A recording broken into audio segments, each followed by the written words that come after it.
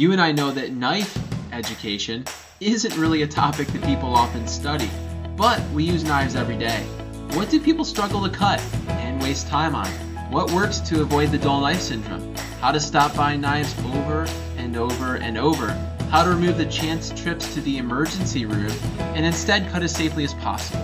Join me on my journey to helping knife users who have lived and relied on their own personal experience and truly help them to tap into the knowledge of thousands, making that transition from knife guessing and struggling to knife experts. Now that you've had the deadly sins, you're hopefully motivated to learn about the commandments of an easy kitchen life. These are the 10 commandments of an easy kitchen life. We have joining us today again Adam, Jeffrey, and Jeff Miser. And of course, their full line of history and knowledge involved from, again, Adam being a butcher's son and all of his experience involved with that, and Jess, a professional knife sharpener, as well as his time in the kitchen. And I'm sure there's a lot of things that they've learned that they've done right over the years. And so that's kind of what we're going to start off with here. These 10 commandments, live by these commandments, cook by these commandments, even post them in the kitchen.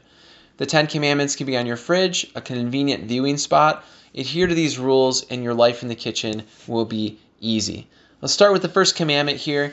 It is effectively cleaning the knives. So the first commandment is clean your knives effectively. And if you guys have anything on that you might want to add or start off with, I'd love to just kind of open up the table on this one.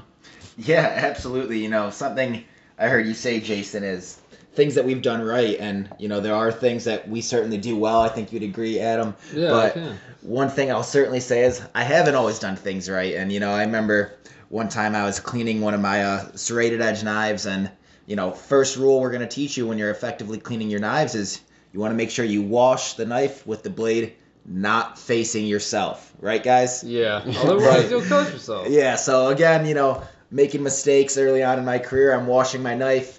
And I just got a sponge, and of course, I'm making the mistake of having the blade facing myself. It rips through the sponge, and it rips through my forefinger as well, too. Gets deep cut, and unfortunately, I didn't have time to take the time to really fix it correctly and, wrap it up well. I just threw a Band-Aid on there. I was actually already late to an appointment with a client of mine.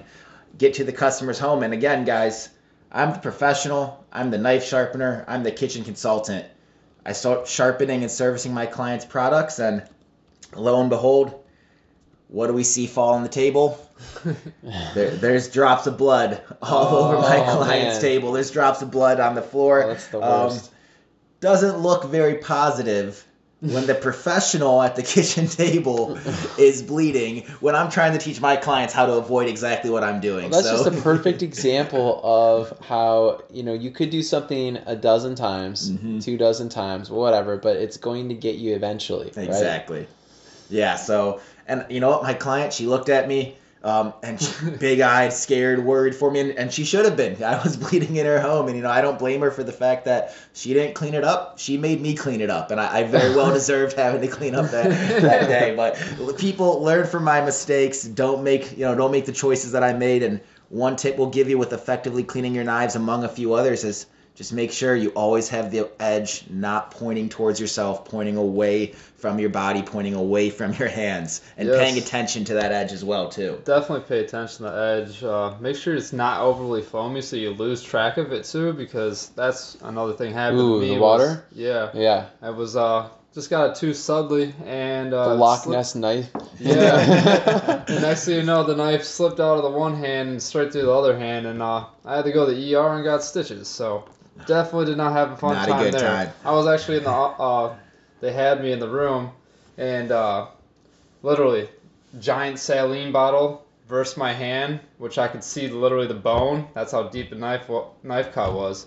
But I was really just screaming like a little girl. It was kind of embarrassing, but I actually misunderstood what you said. So you're talking about being soapy and slippery. Yeah, that's what happened. Yeah, never get it too. Yeah. Okay, interesting. Too soapy. Yeah, and that Pretty also dangerous. just jogged my memory. And I've heard so many times where clients have actually had their knives in this big pool of water with soap. Yeah. So it's too soapy, Yeah, so you exactly. can't see Never it. That's do where that. I was talking about the Loch Ness knife. Yeah. Because all of a sudden, next thing you know, you reach in there and try and grab a knife, and you just cut the heck out of your hand, especially when it's sharp. So Another thing it's kind of interesting, I kind of on this topic with cleaning the knives is just cleaning it right away.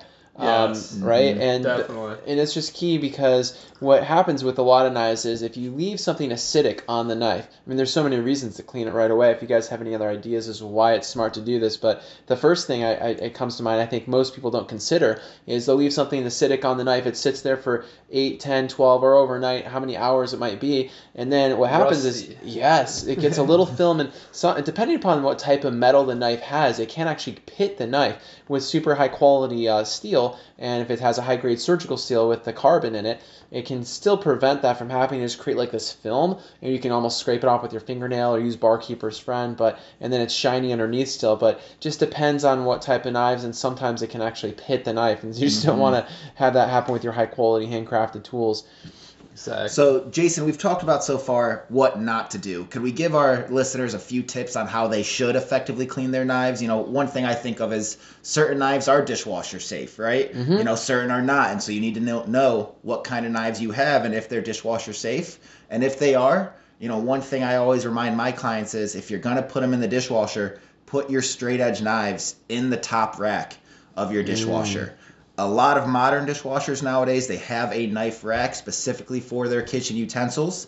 Make sure you're utilizing that because it will make a world of difference. One, it's going to effectively clean the knives, and two, and this is another commandment we'll bring up later, but it will keep the knives sharper longer because they're not going to bang around against the other utensils you have in your dishwasher. So true. The thing that's going to damage the knives the most is really just other knives and banging against ceramics and things that are very hard versus, you know, the steel's not going to get damaged on the peel of an apple, right? And so people don't understand how their knives get dull, and well, it's these little things like you're mentioning, Jess, that are big. Anything else on that you can think of? You know, another thing I think of is, you know, again, besides knowing what kind of knives you have but also just being strategic when you are putting them in the dishwasher. We have the top rack option, but also you have your fork and spoon spot as well, too. You can put some of your serrated and your steak knives down there, but you just want to make sure, you know, you're not putting them in a position where someone who later is going to unload that dishwasher could end up getting hurt, right? Yes. Totally. Putting them face down into the rack that's down below versus having the knife sticking straight up. It may seem just easy and convenient to leave them up, or you might just happen to do it and be like, I'm not going to worry about it. It's just one of those things. 1 out of 100, 1 out of however many it is, it's just not a good habit to have. And all plus, it takes is one, right? All it takes is one. Yes. And then with the knives, you just, going to I can't imagine, Adam, just, you can see your bone. I don't know if that's something you really just want to take a risk on. It's like, you know, it's probably more odds of it happening than your danger of putting your seatbelt on or not, or something like that, really. You think about it. But falling through and melting the handle and damaging your knives that way has happened a lot with clients before, too. So when you're putting them, like you said, Jess, in the top rack where it's actually designed for the knives to go in versus on the bottom or somewhere where the knife could fall through and melt through the element is also a thing. But dishwasher or not, half my clients that have knives that are dishwasher safe, there's only a handful of knife companies that even make that, but they basically, those half, they'll put their knives in the dishwasher, but the other half still won't even put them in, even if they have dishwasher safe knives. And my wife, Candace, she doesn't want to put our knives in the dishwasher. She thinks it dulls them, and but we do put our little table steak knives down at the bottom there. And, you know, that's just one thing we'll kind of cheat on when it comes to that as well. If you guys have anything else to think of, great. I've got a couple final things to wrap up here with as well. Never leave a dirty knife unattended. And this is just the thing where people it's sitting on the counter, it's sitting somewhere, you know, it could be the Loch Ness in the soap there, whatever it is, right? But it's just dangerous to have these knives out. The knives need to go into the block, onto the magnetic strip that you got, or it's going to go into the tray, wherever it needs to be that it's supposed to be where it's safer. Another thing you want to look for, as just one last little tip here, is just try to find knives that have a mirror finish on them. These are knives that require a really powerful buffing system or design, a machine that can create what you literally look at the knife on the side and you can see yourself in it. Not just so that you can check your teeth or whatever before you go in for Thanksgiving, to the main room. Gotta make sure you're looking good. Right, you had a couple bites of turkey. You got to just check yourself out. But no, it's more so the fact that food simply just doesn't stick to the knife nearly as easily because it's such a smooth finish on the blade. So you can wipe these these knives off and clean them in a matter of seconds and be able to put them back away knowing that they're clean. So just something to check out for, and you can always look into that information and find more about it and like what types of knives to buy. If that's something that really hits home for you, you can get access to that information as we have that available as well. But that kind of wraps up this first commandment here. We look forward to connecting with you guys on the second commandment and of the 10 commandments of knife use in the kitchen.